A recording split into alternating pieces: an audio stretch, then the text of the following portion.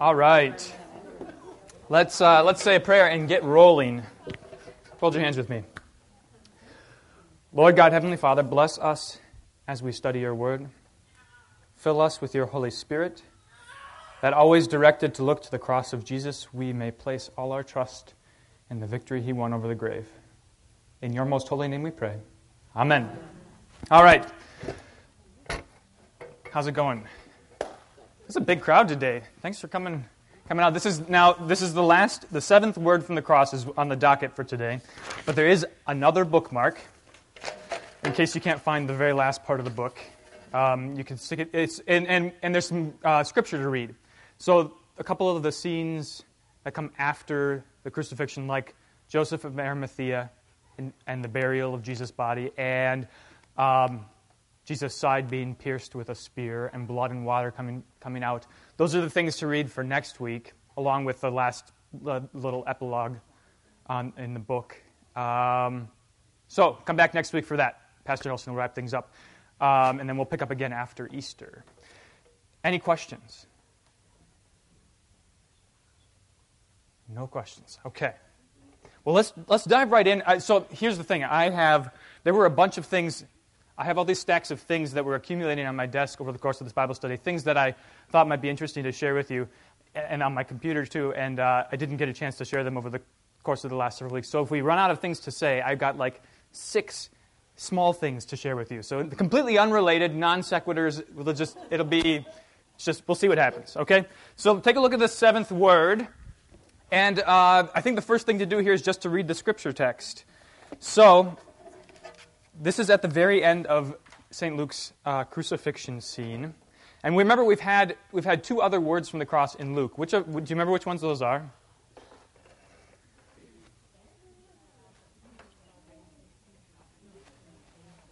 You're all talking amongst yourselves, are you? Any recollection? Father, forgive them. Okay, so that's the first word that we heard, right? Father, forgive them, for they know not what they do. A word of forgiveness.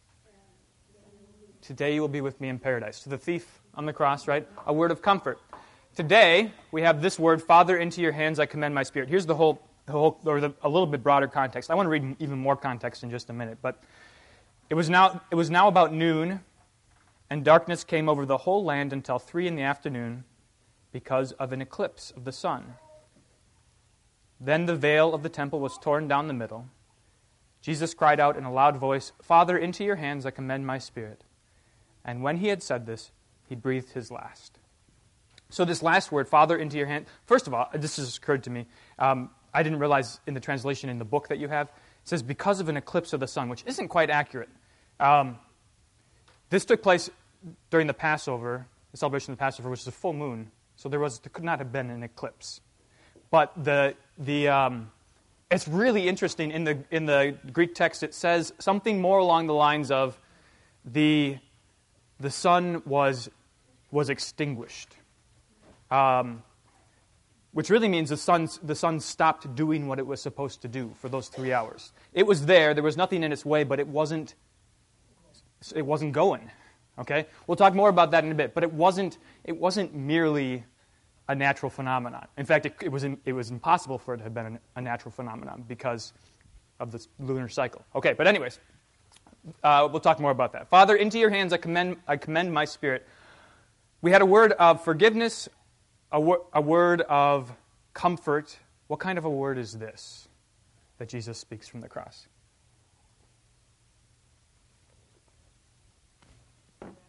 Surrender, good. That's a good word for it. Can you think of a more Christianese word? Obedient, okay.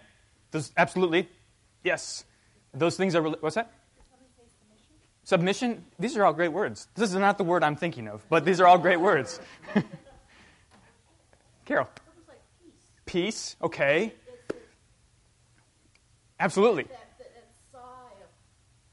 Yeah, right. Handing over responsibility, right? Anything else? Any other? Yeah, Sandy. I'm sorry? Commitment. Okay, so what's going to happen? I'm going down this road, right?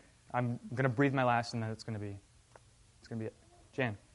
Well, I don't know just exactly what the word is, but several words before he said, my God, why have you forsaken me? Mm-hmm.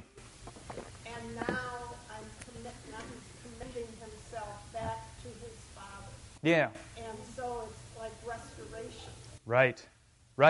Absolutely. So all of these things are true. The word I was thinking of was much less sophisticated than all of the things you said. I was just thinking of trust. So, but this is all related because it goes back to the first commandment, okay?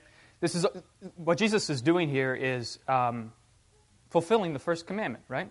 He's having no other gods but his Father. And that involves, what was the word you said, Julie? Surrender. Yeah, surrendering his will to his Father's will, submitting, obedience and trust and faith. In fact, the words, faith means basically obedience, right? It means saying, okay, yes, amen.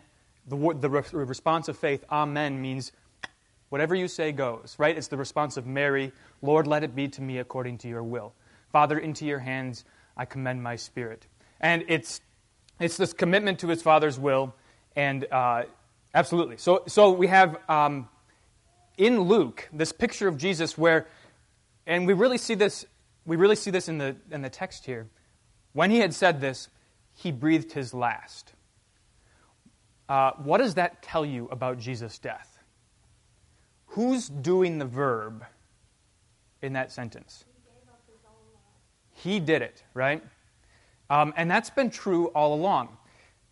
I'm spinning. We're going to come back to this in just a minute. But take a look at the broader context. This I think is so interesting. Take a look. If you open up your Bibles, everybody have a Bible? Anybody need a Bible? Yeah. Luke 23. Anybody else need a Bible? Luke 23. And so the stories that we've heard so far, Father, forgive them, for they know not what they do, and today you will be with me in paradise. Those two phrases come it's probably divided up into paragraphs in your Bible, verses 32 through 38, and then 39 through 43. Those are the first two words, and then we get this last word in 44 through 49. So that you see it in these three sections here.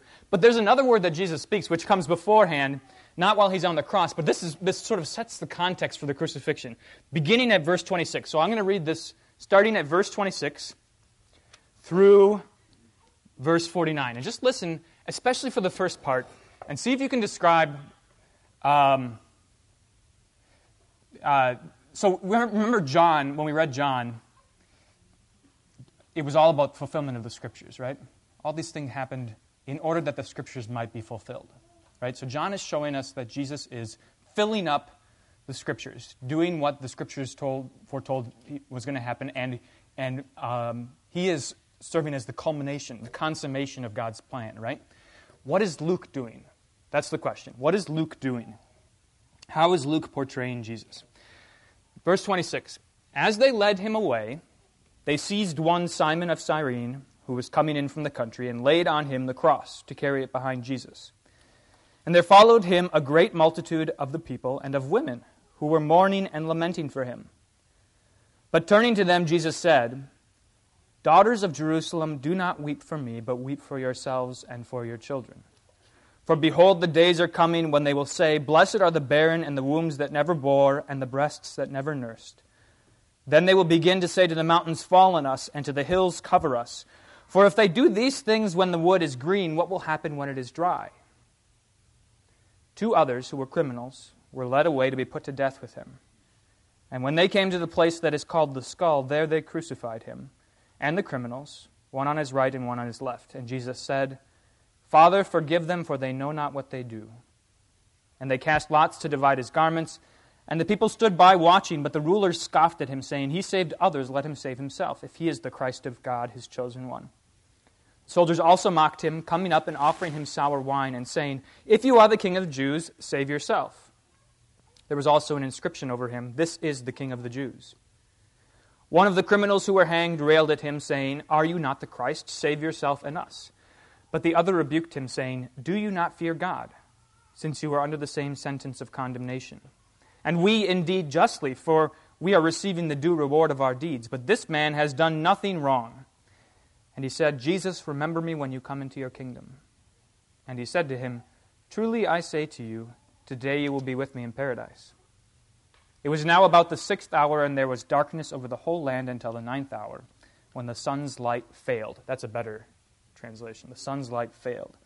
And the curtain of the temple was torn in two. Then Jesus, calling out with a loud voice, said, Father, into your hands I commit my spirit. And having said this, he breathed his last. Now when the centurion saw what had taken place, he praised God, saying, Certainly this man was innocent. And all the crowds that had assembled for this spectacle, when they saw what had taken place, returned home, beating their breasts.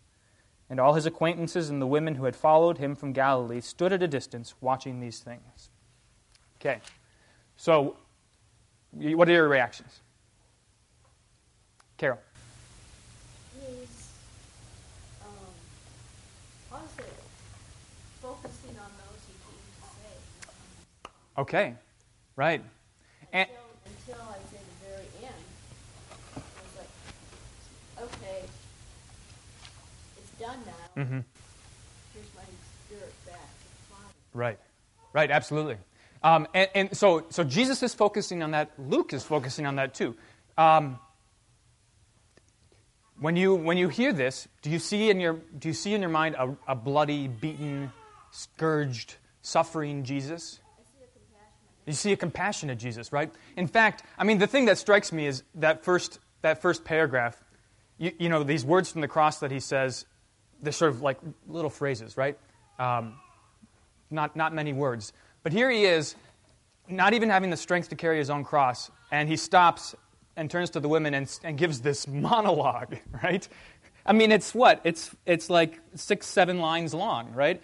Daughters of Jerusalem, do not weep for me, but weep for yourselves and for your children. And he goes on and on. All of which is to show that Jesus was one in control of the situation the whole time, right? He was suffering unbearably, but what was his purpose in his suffering? It wasn't self-pity. It wasn't to highlight his misery, but love, right? And even here, it's this word, this thing that he says to the women it's a warning, right? He says, don't weep for me, weep for yourselves, right? If you see me suffering, know why I'm suffering, right? And it's because it's for the sake of Jerusalem and for the sake of the city that's abandoned me. Okay. What does he mean when he says when it's dry? Is he trying to tell them that things are going to get worse? It's kind of, right, exactly. It's kind of like when he says, when the bridegroom is present, nobody fasts when the bridegroom is present, but when he leaves, then fasting starts. So one of the things that this is often tied to, if they do these things when the wood is green, what will happen when it's dry? This is often tied to specifically the destruction of Jerusalem in AD 70, which is a really significant historical event. So Jesus is gone, and he's said all of these things about the temple, which we know he was talking finally about his body, but still, the temple as an institution keeps on going until AD 70, and then it's destroyed, right? And not rebuilt. So it's destroyed, and what's left is Jesus' body. And he says, and the Jews are scattered, right? The Jews are scattered. And so he says, flee to the mountains. When you see these signs, flee to the mountains. Don't look back. Run to safety. Because there's going to be coming a time of persecution, right? And he's talking about the time when the wood is dry, which is from then until now, right? Okay. Yes? Well, what struck me is that John pretty much, he just thinks that this is what happened to Jesus. There's some soldiers involved, but Luke brings in so many other people. Simon of Cyrene, the women, people on the cross. Right. Showing, I mean, on the cross, the soldiers confess kind of their faith in him, too. I mean, it just seems like Luke is emphasizing more the outreach. Right. Yeah, and what's the climax of the story, really? After he breathes his last, the centurion, surely this man was the Son of God, right? That was John Wayne. That was a terrible... I'm sorry. Shoot, I ruined that. That's terrible. What was that? The greatest story ever told? Yeah. Okay, yeah. John Wayne's cameo as the centurion. But really, what's the culmination of this? Now when the centurion saw what had taken place, he praised God, saying, "Certainly this man was innocent." And everybody at that point, everybody knew, according to Luke, everybody knew what had happened. They all went home and were struck by this spectacle, and there was no doubt in their mind about what had just gone on, that this innocent man had suffered and died. But again, it's for Jesus, it's all about these other people. Okay. Let's change course for just a minute here. Let's take a look at what Romanus Cesario says. And my question for you is, he says a lot of interesting things. What stands out to you? Is there anything that stands out to you, anything you want to talk about in the reading, in his meditation? Nothing? Okay. What if you were going to sum it up, what does he see as the main point? Okay. Okay. Good. How? Can you draw the connection for us? That which the same commitment. Right. So yeah, Donna, were you going to say something? Oh, this is the truth. He gave his body, and his body is still given to us. Right. Absolutely. So there's two sides to it, right? So, and I think this is really insightful. When Jesus commends himself into his Father's hands, Father, into your hands I commend my spirit. What has he done? It's interesting. What has he done with his body? Now, Jesus is fully human and fully divine as soon as he's incarnate, born of the Virgin Mary. So you don't ever separate those two. But to whom has he given his body and his blood, right? Even before he's crucified, he's commended his body and his blood to us, which is a remarkable thing, right? So he trusts his Father. He trusts his Father to vindicate him, to raise him from the dead. And he entrusts to us his body and blood. So this language of commendation, I commend, Father, into your hands I commend my spirit, it turns both ways. But also, Romanus Cesario sees this as an important example for us. How is it an example for us? Jan. Well, we need to commend our lives to our Savior long prior to death. Right. Yeah.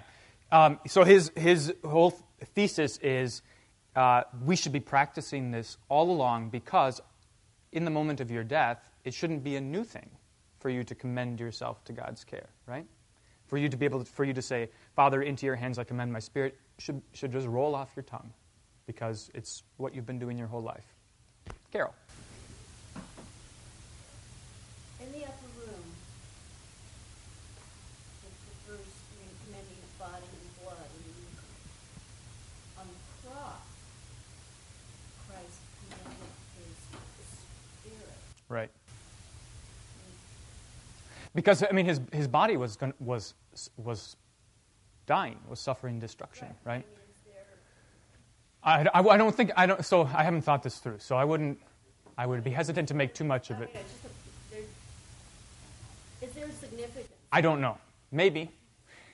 Maybe. Although. Or is spirit in some? Does that mean? Is there more in the Greek to the word spirit than we think of? That's a really good question. I think the word here is pneuma, breath, spirit, Holy Spirit, which is set over against the physical body, right? And so that's important for us to understand because we have to get this straight as Christians. Because in the resurrection, what happens to your bodies? In the resurrection, you get them back better, right? We're not. So a lot of folks early on in the history of the church said, "Oh, this must be the problem.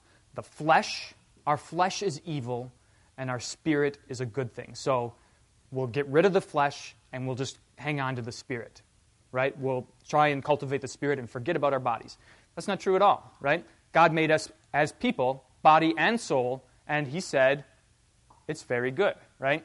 And so the same thing is true on the cross. Now, what is the reason why on the cross Jesus, before he dies, is going to commend his spirit to God? It's because his body is going to die, right? His body and his spirit are going to, in this wholly unnatural way, right? This is not supposed to happen to people. His spirit leaves his body, right? And it's only in the resurrection that they're brought back together, right? And so while his body is dying, there's this great verse from the hymn, God's Own Child, I Gladly Say It. How does it go? Death, you cannot end my gladness. I am baptized into Christ. When I die, I leave all sadness to inherit paradise. While my flesh awaits its raising, still my soul continues praising. I can't remember how it ends, but that's the important part. While my flesh awaits its raising, still my soul continues praising, right? Which is exactly what's going on here. So Jesus is asking God to take care of his spirit while he awaits the resurrection. And this is the same language. I mean, this is all throughout the Psalms. Abandon not my soul to Sheol, right? When my body dies, don't let my soul suffer hell. Okay? But we look forward to the last day with the resurrection of the flesh. Krista. We talked last time, but it's just when the thief on the cross said, and Jesus promised him, "You will be with me in paradise." Right. So when we die, don't we go to the paradise? Right. Yeah. Our soul. Yeah. Right. And I mean, deciphering that. What exactly that means is beyond. We don't have. All we know is it's going to be really good, and then it's going to get even better, right? Because it's going to, while our souls are commended to God's care, in the resurrection of all flesh, it's going to be even better, right? But in both cases, it's paradise, right? It's this fantastic notion that although you can have something perfect, right? You can have something perfect. And it can get even better. Normally, philosophers say if something gets better, that means it was inferior before. There was something lacking. But this is the miraculous thing about God and his gracious, his overflowing love, right? That you can have a full cup and it can get fuller. Okay? That you can have paradise and it can get better. And that's what we have to look forward to. Okay. What else? Anything else from the book? Donna. They mentioned holy anointing. Yes. How did that come into being, and should we look forward to that? These are great questions. So what he talks about anointing. Now, in the Roman Catholic Church, there is the sacrament of extreme unction, of holy anointing, which is what's done, and it has all of these requisites. So the oil has to be consecrated by a bishop, and it's performed, in conjunction with the Eucharist as the last thing, right? This comes from. Open up your Bibles. There's a couple places, a couple texts that are at the root of this. Mark 6. Mark 6.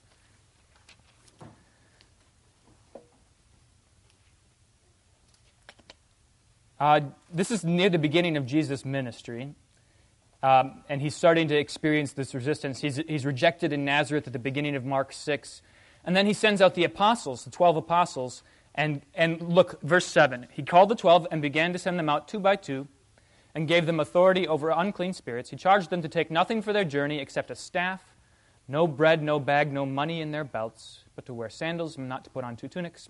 And he said to them, "Whenever you enter a house, stay there until you depart from there. And if the place will not receive you, and they will not listen to you, then when you leave, shake off the dust that is on your feet as a testimony against them." So they went out, verse 12, and proclaimed that people should repent. And they cast out many demons and anointed with oil many who were sick and healed them. So, in the ministry of the apostles, in this ministry of the apostles, anointing the sick with oil was part of their care for those for whom they desired healing. We hear something also about this in James chapter 5. You might be more familiar with this. I'll just read it to you real quick. James chapter 5. James says, "Is any one of you suffering? Let him pray. Is anyone cheerful? Let him sing praise. Is anyone among you sick? Let him call for the elders of the church and let them pray over him, anointing him with oil in the name of the Lord." Okay, so there's this strong reference to anointing with oil as something that's done for the sick. And when else is anointing done? Do you know? In baptism, right? Yeah. This is where, the Roman Catholics tend to call it christening. The word christen, has to do with anointing. And it's all in some ways it's rooted in the semantics, the language of it. So when Jesus comes up from his baptism from the Jordan River, the Holy Spirit descends on him in the form of a dove, anointing him, and then he goes into the synagogue and says, "Behold, these words are fulfilled in your hearing." What were those words? I have anointed, right? How does it go? I am anointed to. The Spirit of the Lord is upon me because He has anointed me to proclaim good news, right? So there's a strong connection, at least symbolically, between anointing with oil, which was customary for all kinds of things, and the Holy Spirit, right? So what are other times anointing happens in the Bible? Nancy? Well, all the kings.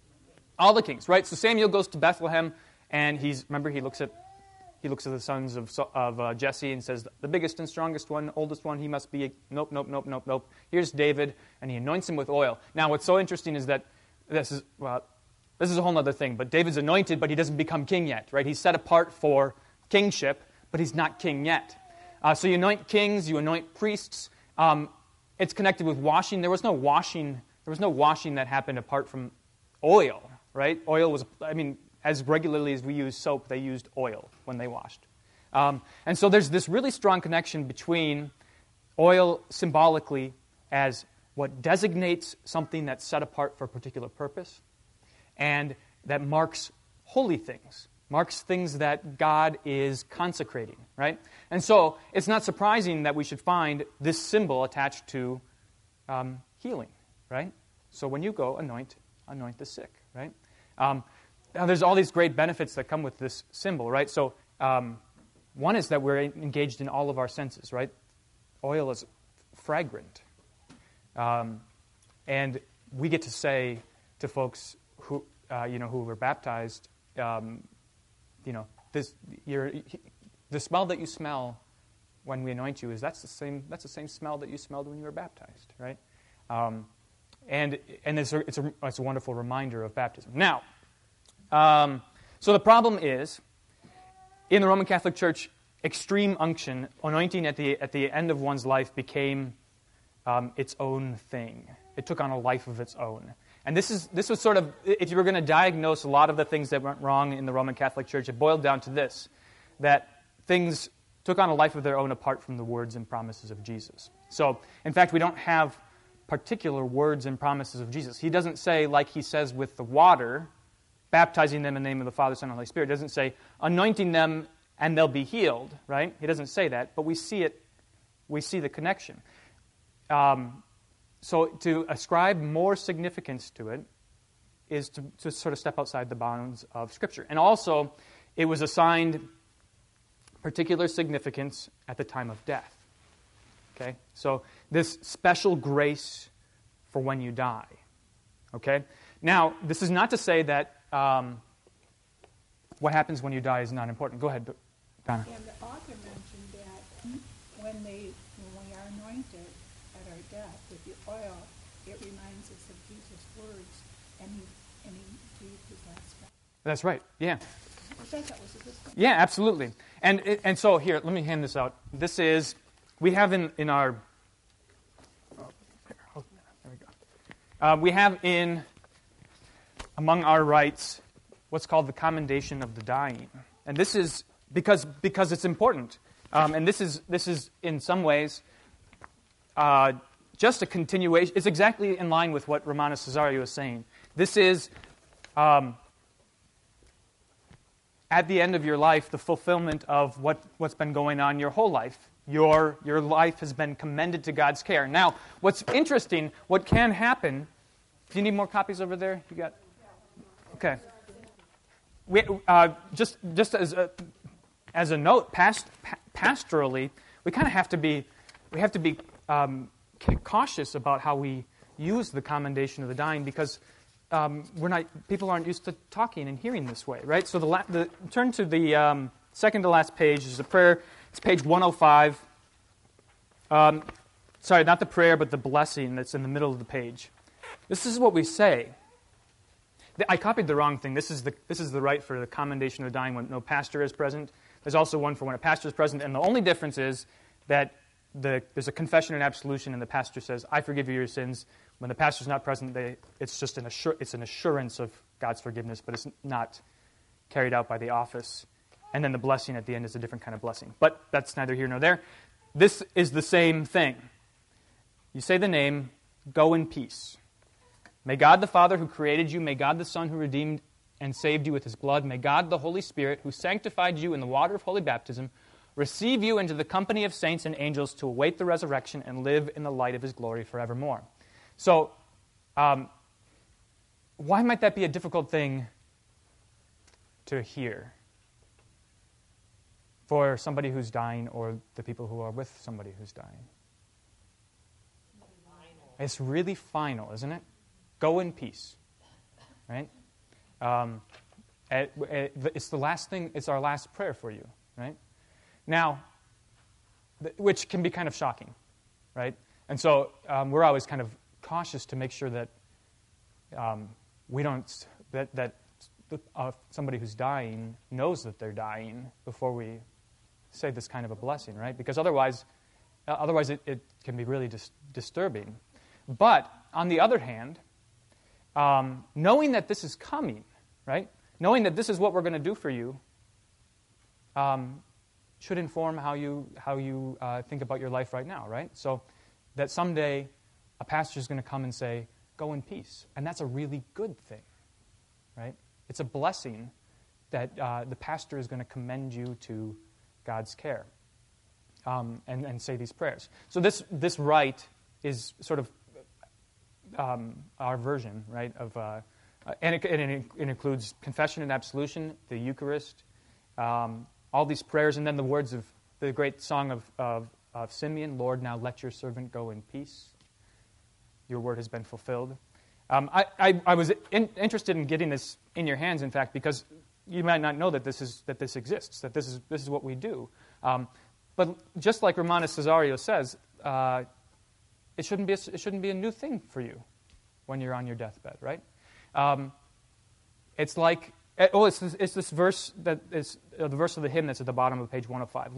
Lord, let at last thine angels come to Abram's bosom, bear me home. So when we come to our deathbeds and we know we're going to die, our prayer is not a prayer of fear, but a prayer of confidence, right?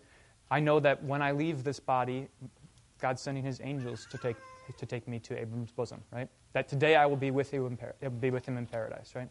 And that's what this is designed to do. Now, it can go wrong, as it did in the Roman Catholic Church, when it becomes this requisite, this necessary thing, this last thing you have to do. You have to get it in and confess all your last sin beforehand. Otherwise, you're going to be in trouble, right? That's not what this is about. This is saying the same things that we've said all along. You're in the care of God, and you will go in peace, right? It's the same thing we say in the divine service, right? Go in peace, right? Yeah. Because I think we are so earthbound that we are afraid. Yeah. Otherwise, I think we should be joyful Right. to die. Right. Just to take the fear out of it. Mm-hmm.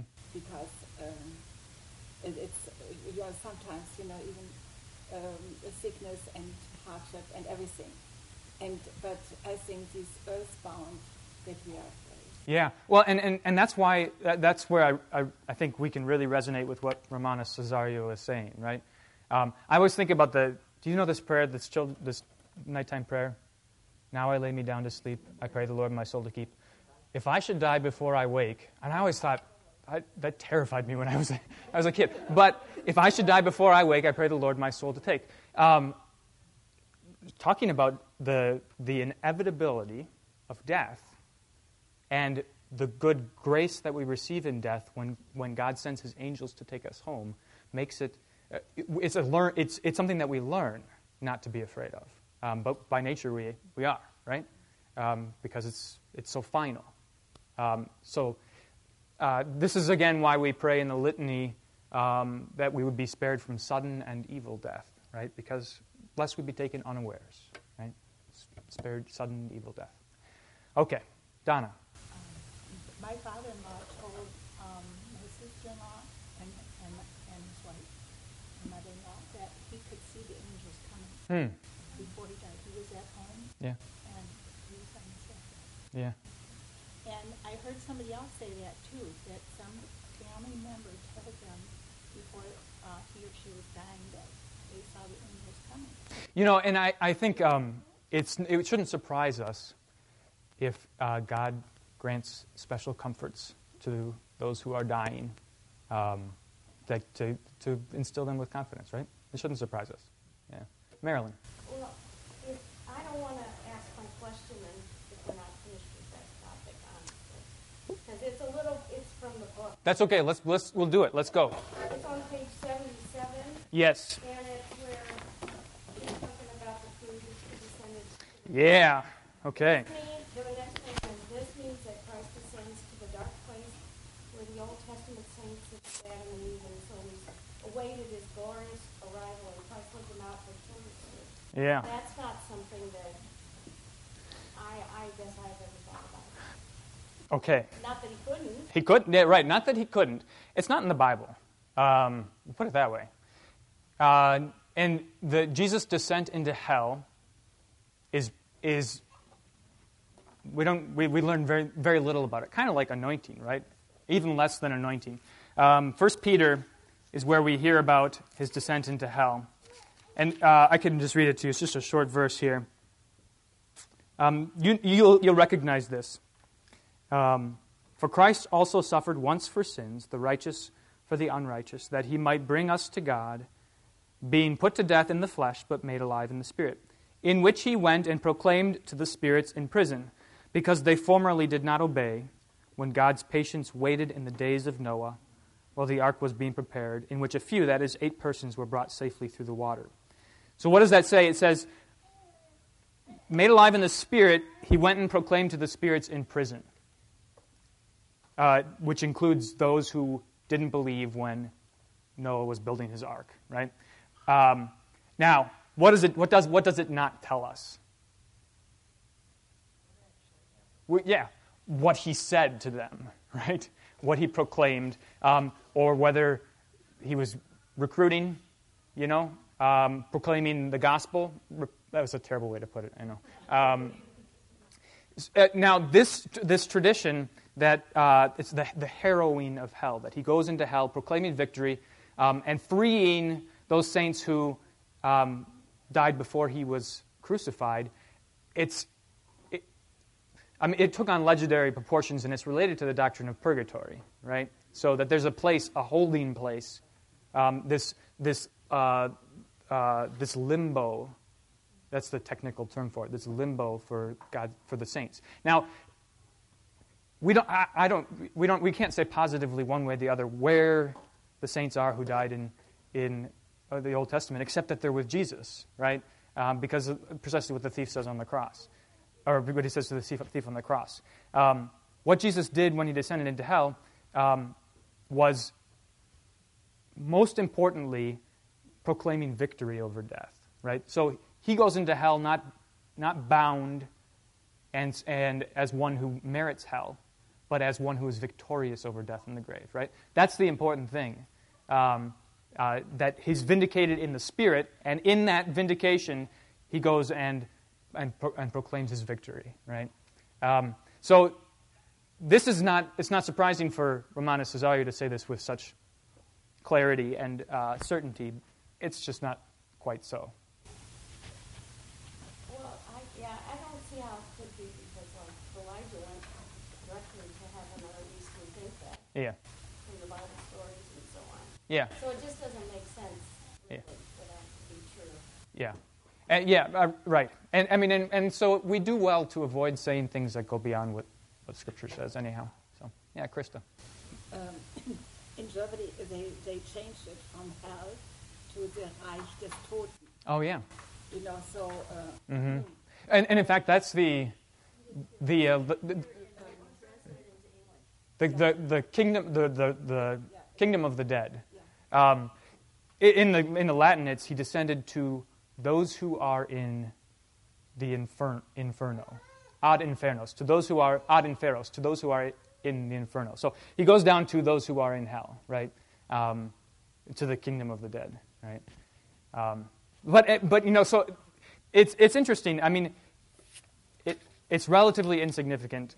I'll say this: it's relatively insignificant because the important stuff is what happens on the cross and in the resurrection, and what happened in between.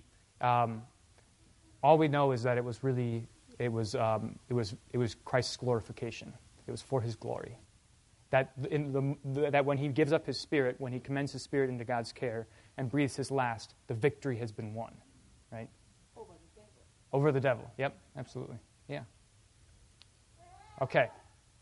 All right. What else? Cindy.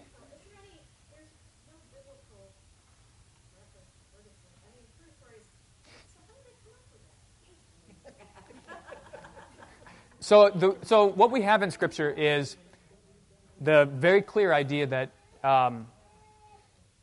that our sinful body, that our sinful flesh is purged of its sinfulness, right? That you pass through fire. Now, it's awfully convenient when this is really cynical, but it's awfully convenient when, and not necessarily historical. I don't know. I'm qualifying this every way I can. It's awfully convenient to when you want to assign specific quantities and measures to things and give people prescriptions for how to make up for their sins, atone for their sins, to assign certain lengths of time to that purgation, right, to that removal of sin, right? So, and it's so easy. I mean, it's so easy to play on people's superstitions, and that's really one of the things that happened quite a bit in the Roman Catholic Church. So, yeah, you're gonna be purged in the fire, but it's all good at that point, right? I mean, when you die, you're with Jesus in paradise, right? And the sinfulness that's removed from you is not something that you're paying for. It's not that you're doing your time, right? Jesus paid for it. He did the time, right? He's paid for it. So it's, I mean, as with so many things, it's a flight of fancy in taking things that are in Scripture and expanding them in a way that makes sense to our superstitions, makes sense to the way we think about justice, right? And that's part of the problem. Is our sense of justice is upside down. And in fact, if that's the whole point, is that the gospel is God's justice is all about mercy and grace, right? Okay, good question. All right, let's see here. We have only 5 minutes. Val said that because of some scheduling stuff, you have to go pick up your kids before 10:30. Otherwise, she's just going to let them loose. So we have to. So and it takes a little while to get down there. I know. So we're going to stop at 10:15 on the dot. So let me see here. She didn't actually say that. Yeah. Here. Okay. A couple more things to look at. You've all been thinking very deep thoughts. So let's think a couple more deep thoughts. Look at the seventh word, the context for the seventh word. There's two things that happen, two physical events that happen. What are they? The darkness, right? The sun failed, and what's the other thing? Okay. Was there an earthquake in Luke? I don't think there's an earthquake in Luke. As in Mark, yeah. Yeah, one or the other. So now Luke tells us about these two things that happened. What do they mean? Why does he tell us? That Jesus is God. Okay. So, now explain that. He has power over elements. Okay. So either Jesus is making these things happen, or perhaps you could say it's such an outrageous thing for the Son of God to die that the earth, the universe reacts this way. Okay.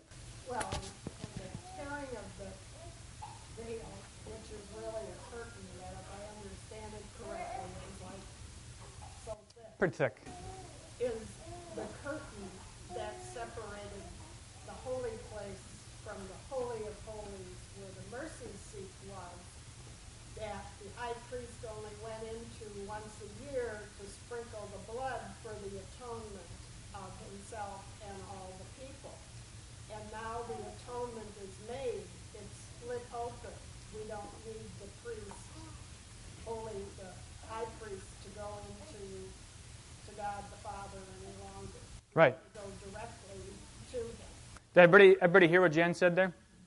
Okay. Yeah, exactly. So the curtain separates the holy place from the Holy of Holies. The Holy of Holies contains the Ark of the Covenant, on top of which sits the mercy seat, on which God's glory descends.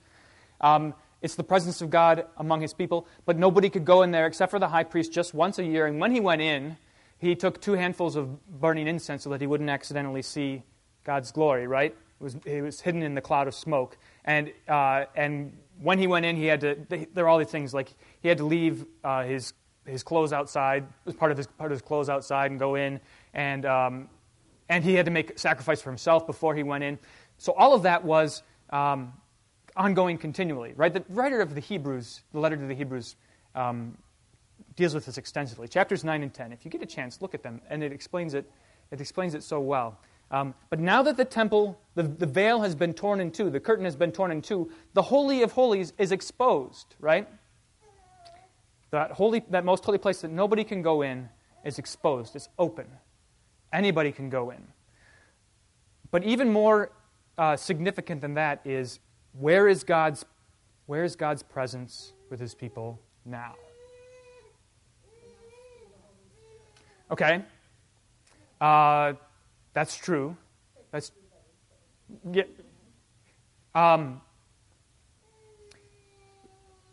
remember when in John, when they go to Jerusalem and they say, the disciples say, "Look at all these marvelous stones." I think this is how it goes. I might be conflating stories.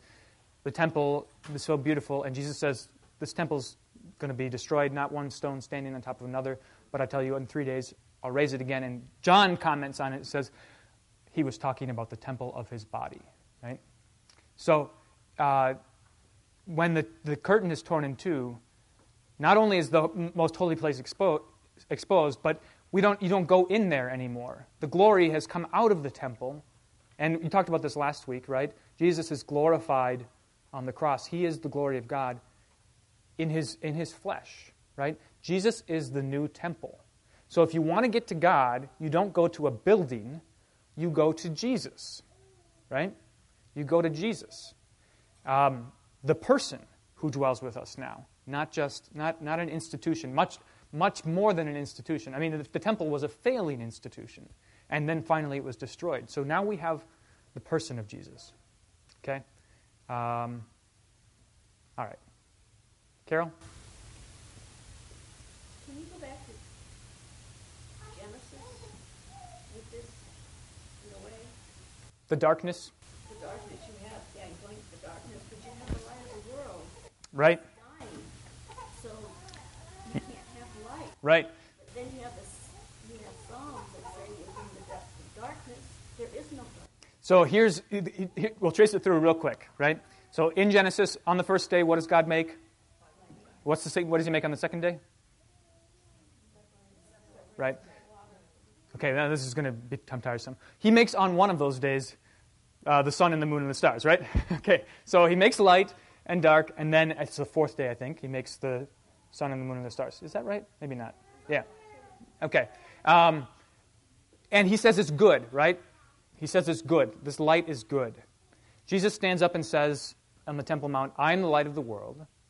The psalmist David says, the Lord is my light and my salvation, right? Whom shall I fear? Revelation, go all the way to the end now. In the new temple, Revelation chapter 1. Here, this will sum it up for you. So the sun has been extinguished. The sun has failed when Jesus dies, but then it returns. And what happens? Let's see here.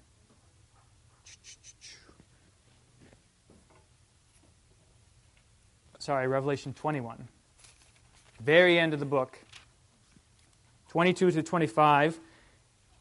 I saw no temple in the city, so Jesus is the temple. I saw no temple in the city, for its temple is the Lord God, the Almighty, and the Lamb. And the city has no need of sun or moon to shine on it, for the glory of God gives it light, and the lamp is the Lamb. By its light will the nations walk, and the kings of the earth will bring their glory into it, and its gates will never be shut by day, and there will be no night there. Right? So, in these hours of the crucifixion, these 3 hours of the crucifixion, it's a return to this primordial chaos, right? Before there was any light. But the point is, just like this, before glory comes the cross, before this radiant light that never ends, there's this darkness, and it all ties together with Jesus suffering as the manifestation of his glory. Okay. So out of that darkness comes a light which is never extinguished. All right, we got to go. You got to go get your kids. Let's pray. Lord, remember us in your kingdom and teach us to pray. Our Father, who art in heaven, hallowed be thy name. Thy kingdom come, thy will be done, on earth as it is in heaven. Give us this day our daily bread, and forgive us our trespasses, as we forgive those who trespass against us. And lead us not into temptation, but deliver us from evil. For thine is the kingdom, and the power, and the glory, forever and ever. Amen. Come back next week, grab a bookmark to see what you need to read for next